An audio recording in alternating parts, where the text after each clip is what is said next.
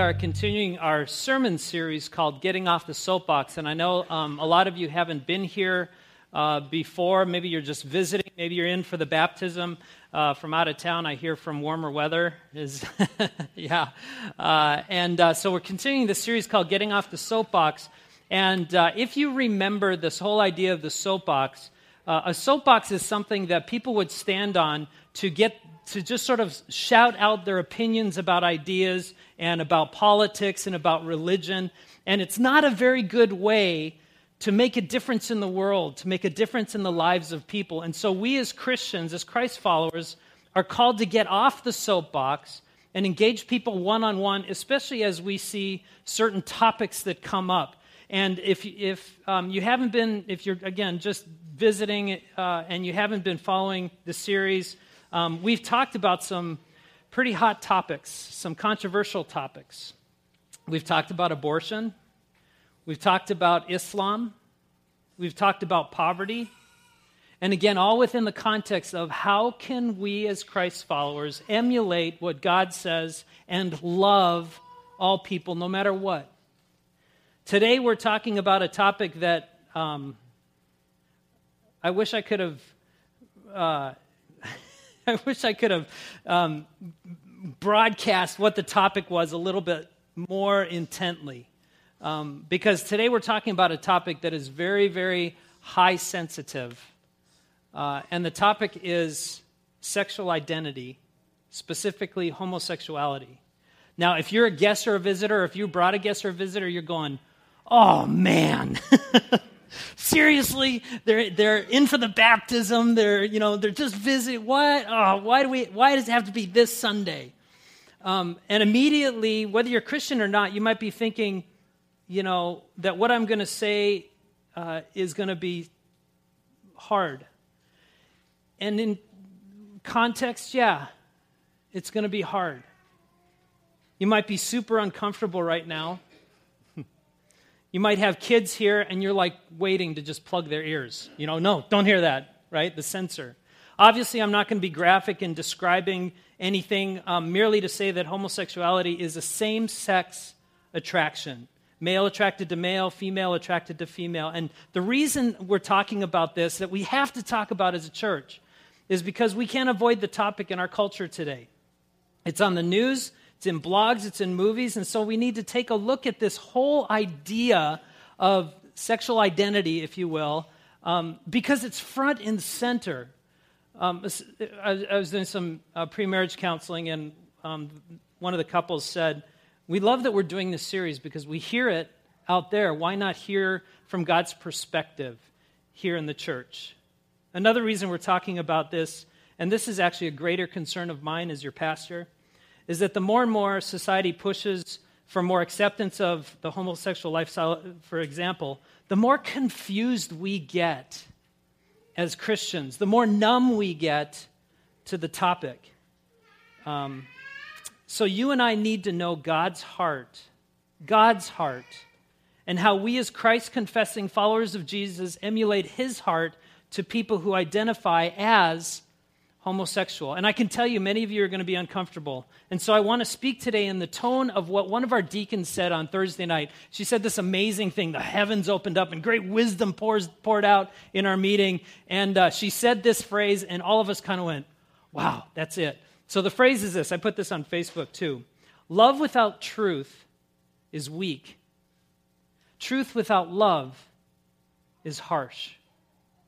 Have you ever been on the receiving end of this? Somebody's railing into you because you did something wrong, and I just want to share it in love, and they're like throwing things at you. That's not right. I hope that I strike that kind of tone for us today. And I do want to strike a deal with you, actually. Today we're coming from a perspective of what God teaches, and then you need to struggle with what He says, not with what I say. You have permission today to disagree as vehemently and as much as you can, just maybe not interrupting us as we're trying to figure this out. But you have permission to disagree. But before you send me an email or before you leave the church, do your own study on this topic. So let me tell you where we're going to go today. This has been helpful in the past as we've talked about some more controversial subjects to kind of give you us a map of where we're going.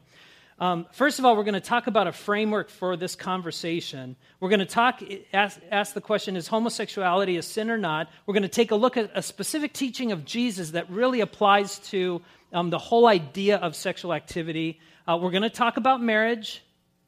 And then I just decided last night, we're going to take how do we respond as Christians, and we're going to move that to next week. Because there's just no way I can get through all the questions that I feel we need to be asking. One of the questions that you may be asking right now, do I attend a gay wedding? I'm not going to answer that. That's next week, so you got to come back. But that's the response piece, okay?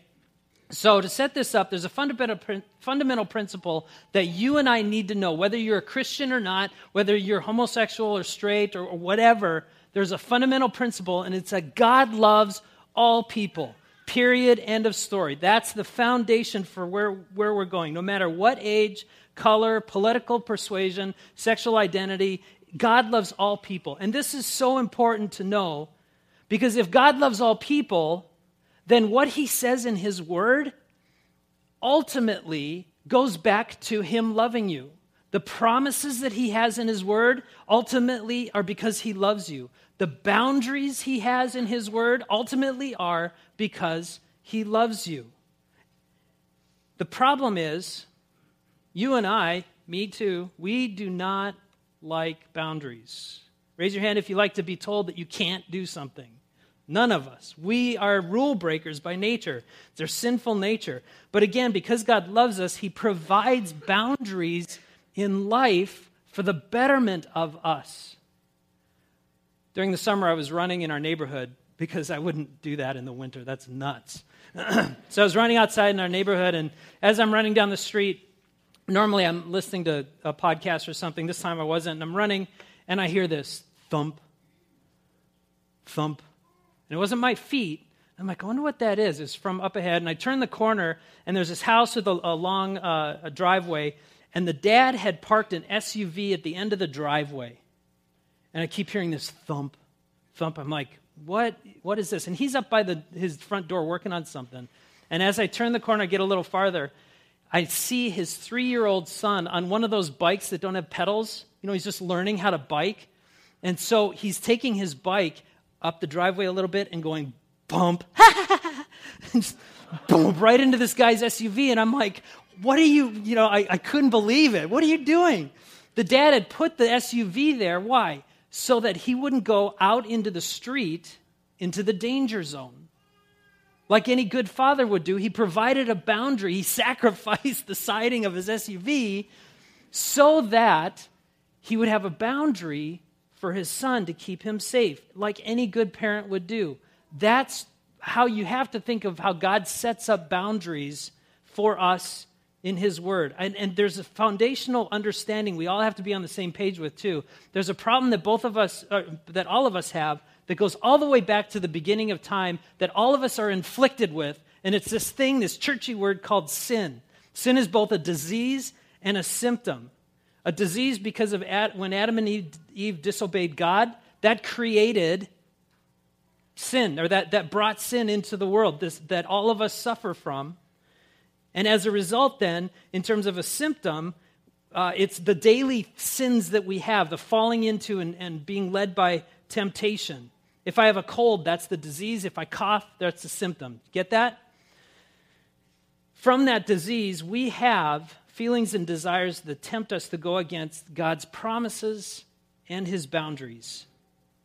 His promises and boundaries for life and our relationship with him. And so when we sin, going outside of the boundaries, going past the end of the driveway into traffic, we hurt ourselves, we hurt others, we hurt our relationship with God. But here's the thing. The feelings and the desires in and of themselves are not sinful. It's when we act on them that's what causes sin.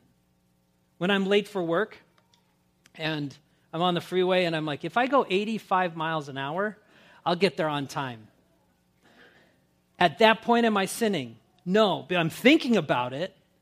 It's only when I hit the pedal to the metal, so to speak, and I hit 85 miles an hour, that's when the sin comes in, because I'm breaking the law, I'm breaking the boundary that happens. So basically, acting out on a wrong desire, a temptation, that's when the sin comes in. So the question is this: if you are attracted sexually to someone of the same sex, is that a sin?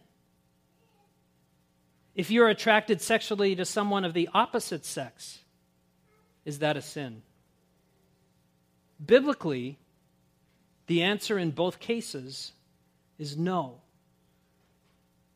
Because in and of themselves, again, desires and feelings that potentially go against God's design are not sin. They are the temptation to sin. It is the acting on them that gets us into trouble. A married man who is sexually attracted to someone of the opposite sex who isn't his wife and acts out on those feelings, that's sin. So again, question, is acting out on the homosexual feelings sin? If sin is going against God's design for life, then we need to see what God says. And what God says about homosexuality. Not what I say, but what God says about homosexuality. The Bible speaks only a few times in all of Scripture specifically about homosexuality. And when it does, it's pretty clear. There's a couple of verses in the Old Testament in Genesis and also in the New Testament, Romans, 1 Corinthians. I want to take a look at one specific verse, first in the Old Testament book of Leviticus, starting in the first verse. Basically, God is talking to God followers. He's not talking to people who are not in the church, and this is very important for next week. The instructions in the Bible that we have about homosexuality, God is not talking to people who don't know him. He's talking to believers. He's talking to God followers.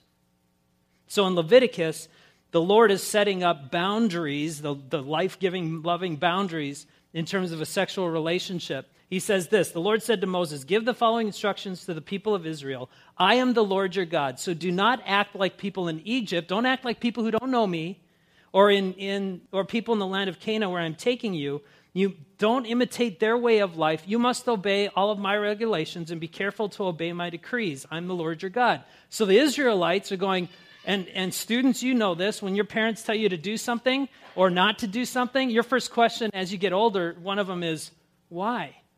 Right? And then we smack you, and then no, I'm just kidding. We don't do that. But that, right? You want to say, if it doesn't make sense, like, why am I studying math? It's like, why? You want to know why. So the Israelites basically say to God, or Moses, why are we supposed to follow your decrees? Why do we follow the Ten Commandments? Why do we follow all these things? The next verse, God tells them, he says, if you obey my decrees and regulations, you're going to find life through them. You're going to find love through them. My decrees, God says, my way of living, the guidance that I give, the path that you would be on with me, gives life to you. So what God is about to say then about the boundaries around sex is not intended to shame you or to guilt you or to make you leave the church.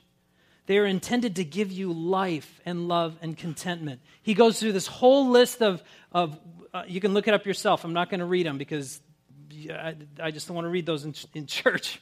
But this whole list of boundaries around sexual activity for people. And he gets to verse 22 where he does say, do not practice homosexuality. Practice homosexuality. That's what we just said. Do not act out on the feelings, the desires of homosexuality. Having sex with another man as with a woman, it's a detestable sin. He does not say, do not be a homosexual. See the difference? Feelings, desires, temptations become sin when the activity is engaged. So that's the Old Testament. A lot of folks say, well, that's Old Testament. Jesus came. That doesn't matter anymore. So let's see what Jesus has to say about homosexuality. Matthew 15, Jesus is doing some miracles, and the church leaders come to him and are talking to him about where does evil come from? Where does sin actually come from? And so Jesus says this, Matthew 15, verse 19, from the heart come evil thoughts. And then he lists, what are the evil thoughts? Murder, adultery, all sexual immorality, theft, lying, and slander. This is what defiles you or makes you dirty. Eating with unwashed hands will never defile you. What's interesting about this, first of all, is he's talking about sexual immorality within a list of things that we shouldn't do. How many of us have lied? How many of us have slandered? We all have. And as you'll see, well, the word, all sexual immorality, the word that Jesus uses is the Greek word porneia, from which we get the word pornography. It includes all sexual activity outside of how God designed it, not just homosexuality. It's everything. You're married, you have sex with somebody else, you're pornaying, what he said, you know. You're single and you're just sleeping around with everybody. You're pornaying. Pastor Sam Albury, a Christian pastor in the UK, says that when people say Jesus never taught about homosexuality, they didn't understand the concept of porneia. It's a catch-all phrase for anything outside of how God has designed the sexual activity. What Jesus is saying is that sexual activity takes place outside of how it was designed makes you dirty. It doesn't change God's love for you. He still loves you. When my child comes in from playing in the dirt and I'm like looking at him and like, dude, I love you, but you just want to clean them off. That's the idea. And all of us are sinful. All of these desires, according to what God says, are expressions of brokenness that came into the world at the beginning of time. So then the question again becomes, what is God's design for sexual activity among people? Well, a little later on in the gospel, in Matthew's gospel, Jesus again is teaching, and it's Matthew 19, and he's talking to Pharisees, and they came to test him about this whole idea of marriage. So Matthew 19, starting at verse 3, says this, some Pharisees came to test him, and they asked, is it lawful for a man to divorce his wife for any reason, for any and every reason? Again, back then, as in many cultures today, I don't like the way you cook, you're out of here. You can just divorce right on the spot. Jesus slams him. He says, haven't you read? He replied that at the beginning the Creator made them male and female. So Jesus quotes a fundamental truth. And again, this is Jesus' teaching that was given right at the beginning. God created humanity two ways, male, female. All of humanity was born either physically male or female. Then Jesus says the result of the difference between male and female results in this incredible, unique relationship. So humanity was born male and female. For this reason, because they were born this way, God creates this thing. A man will leave his father and mother and be united to his wife, and the two will become one flesh. So they're no longer two, but one. Jesus says, because of this truth, because God made male and female, therefore we have this thing called marriage, and we pick that up when Jesus uses the word wife. It's a term designated specifically for the marriage relationship. So again, Jesus is saying the institution of marriage has to first be based on gender, and a gender that's not emotional identification, but rather a physical assignment. And then all the Valentine's Day lovey, fluffy stuff happens after that. There's no other way marriage has been created. It's what God says. It's what Jesus says. Marriage is defined by God as a unique union between man and a woman. I know that in our culture, this is a massively countercultural teaching right now. I know that what Jesus teaches challenges everything the world is trying to put forward. I also know that there are some of you here and listening on podcasts right now that are massively offended. And you only hear hate, and you only hear exclusion and bigotry. But that's not why God said it. That's not why Jesus teaches it. The reason Jesus teaches it is because, remember, Leviticus 18, when you follow God's way, it leads to life. So for those of you who aren't Christian, maybe you're here for whatever reason, now you know why the Christian church struggles with the redefinition of marriage by humanity rather than God himself. And you may disagree. That's awesome. But now at least you know why we Christians are opposed to gay marriage. It's because God designed it. God's design is always better than man's design. It always is. So continuing on with the story, the disciples are standing around. They hear Jesus teaching on this, and they freak out. They're maybe half as, even more uncomfortable as you guys are right now. Verse 10, the disciples go, if this is true, if this is the case, it's better not to marry. Now Jesus says, yeah, you're right. You shouldn't marry. This marriage thing, forget it. New Testament, new. Let's do something new. Nobody has to marry. You just do whatever you want. No, Jesus says this. Not everyone can accept this statement, Jesus said. Only those whom God helps. Now listen to this. Some are born as eunuchs. Some people are born as eunuchs. I'll explain that in a second. Some have been made eunuchs by others, and some chose not to marry for the sake of the kingdom of heaven. At the time, a eunuch was a person who mostly served in the harems as kings. Basically, there are three things that Jesus is talking about. First of all, a eunuch is people who are born with no sexual inclination at all, male or female. It could be a guy, it could be a girl. They're just like, what? I have a really good friend who's a Christian LCMS pastor who would fall into this category. We have conversations, and I'm talking about marriage, and I ask him, I'm like, don't you ever want to get married? And he goes, why would I want a wife?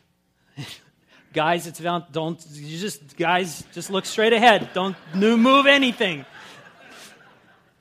And in his conversation, he's like, they take so much time, they're expensive, and he's a pastor. He goes, I take that time and I pour into my community at church, into the students, into the church itself. He's not gay. He doesn't have any, either way, he just has no sexual inclination. The other people are sterilized, again, for the harem thing. Other people, by sheer dedication and devotion to God, they have sexual inclinations and feelings, but because they love God so much, they devote themselves to the work of God. In kind of a subset case, this could be related to the Roman Catholic priest system, where they have taken a vow of celibacy to serve the church.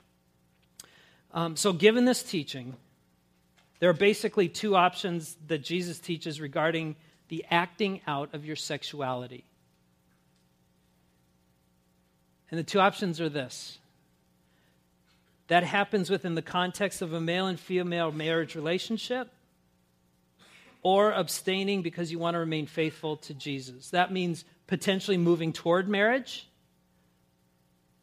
or if you're single and you stay pure until you are married. So again, God has designed the marriage relationship in a beautiful way. And this thing called your sexual piece of you as an amazing thing. God, if you violated this, God still loves you. He always will. Nothing changes that. But he does say that sex outside this context isn't how he designed it. And he doesn't put boundaries around us because he's some old curmudgeon. He knows that this is the safest and freest relationship where that kind of sexual intimacy can take place. And Jesus isn't singling out anybody. He's not pointing his finger at homosexuals, people who aren't married having sex. He's not pointing fingers at all. Because all of us have broken these boundaries in one way or another. Last kind of question. Does this mean that homosexuals can't love? Are they missing out on intimacy? Not at all. Many who are attracted to the same sex find a deeper intimacy with the community of friends and churches and community of believers. Again, Pastor Sam Albury, who's done a lot of research on this, and he also says, Pastor Sam, who says the act of homosexuality according to Jesus is sinful, is himself a homosexual. Sam is. He's chosen celibacy because of his love for Jesus. And in part of his testimony, he talks about what life is like as a Christian who is attracted to the same sex but has chosen not to sin and to put people first. You don't have to hear it from me. Just listen to his testimony. I'm Sam Albury. I live and work in Maidenhead, and I'm a church pastor. I'm a Christian because I know that Jesus died for me, that he rose again from the dead, that there's good reasons for believing those things. I'm a Christian because the message of Jesus makes far more sense of who we are as people and the way the world is than anything else I've ever come across. The church has been great with my whole issue of same-sex attraction. Certainly the church I'm a member of have been supportive, they've been an encouragement, people are wanting to be a good friend. And I've also appreciated that it's not defined how they see me, it's not the lens through which they view me. So they've been great. I've not had any experience of Christians getting angry or rejecting me because of it. Most people haven't really batted an eyelid and have just sort of thought, well, we've all got our own issues, this is one of yours. I hope experiencing same-sex attraction, having to kind of wrestle with it, I hope it's made me a more empathetic character than I would have been otherwise. It's not always been easy, but I think going through that has helped me, I hope, to be a bit more patient with other people, to be a bit more understanding, I hope a bit more compassionate than I would have been. Being single actually has been a real blessing. It's given me opportunities to do things I wouldn't have probably got round to doing if I was married or had children. And it's given me a capacity for friendship that I don't think I would otherwise have. And it means a lot to me to be able to have a wide range of friends and to be able to, I hope, be a good friend to others. Having same-sex attraction isn't always easy. Obviously, I'm experiencing desires that I don't want to have, and that is at times can be very, very painful. It can be quite frustrating. There are times when it's made some friendships a bit tricky, and there are times, obviously, when singleness isn't much fun either. For all the sort of opportunities and advantages of it, there are times when it would be nice to have my own family. I'm convinced what the Bible says on this issue is good because I'm convinced God is good. I'm convinced God is good because actually Jesus has shown his goodness to me in his death and resurrection. I see the goodness of his words in so many areas of life. The one who made me and knows me better than I know myself is going to know what's good for me. The very best thing that God can do for anyone is to give them life in his Son, and the Christian life is all about Jesus. And for as long as God is offering a relationship with Christ to anyone, he is not anti-them. There are things God calls all of us to turn away from. There are things in all of our lives that we need to rethink and to kind of give over to God. But actually knowing Jesus is what it is all about, and that is the greatest gift God can give us. And as long as that gift is being offered, and it is, God cannot truly be said to be anti-anyone. One of the things Jesus says that most, I guess, encourages me in this whole area, and I hope would encourage others in other areas too, is that Jesus said on one occasion that anyone who leaves fathers and mothers and brothers and sisters and homes and other things for him and for the sake of the gospel, even in this life, will receive 100-fold in return. So although we have to give things up to be Christian, although we have to turn away from certain things, leave certain things behind, actually we always, even in this life, receive far more back from Jesus than we ever give for him.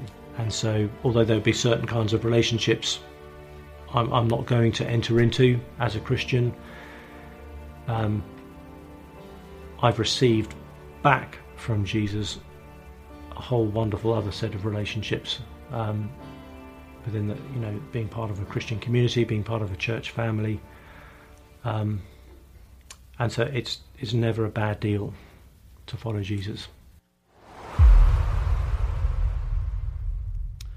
livingout.com or .org, I can't remember which one. That's the name of his website, and I'd encourage you to go there because there's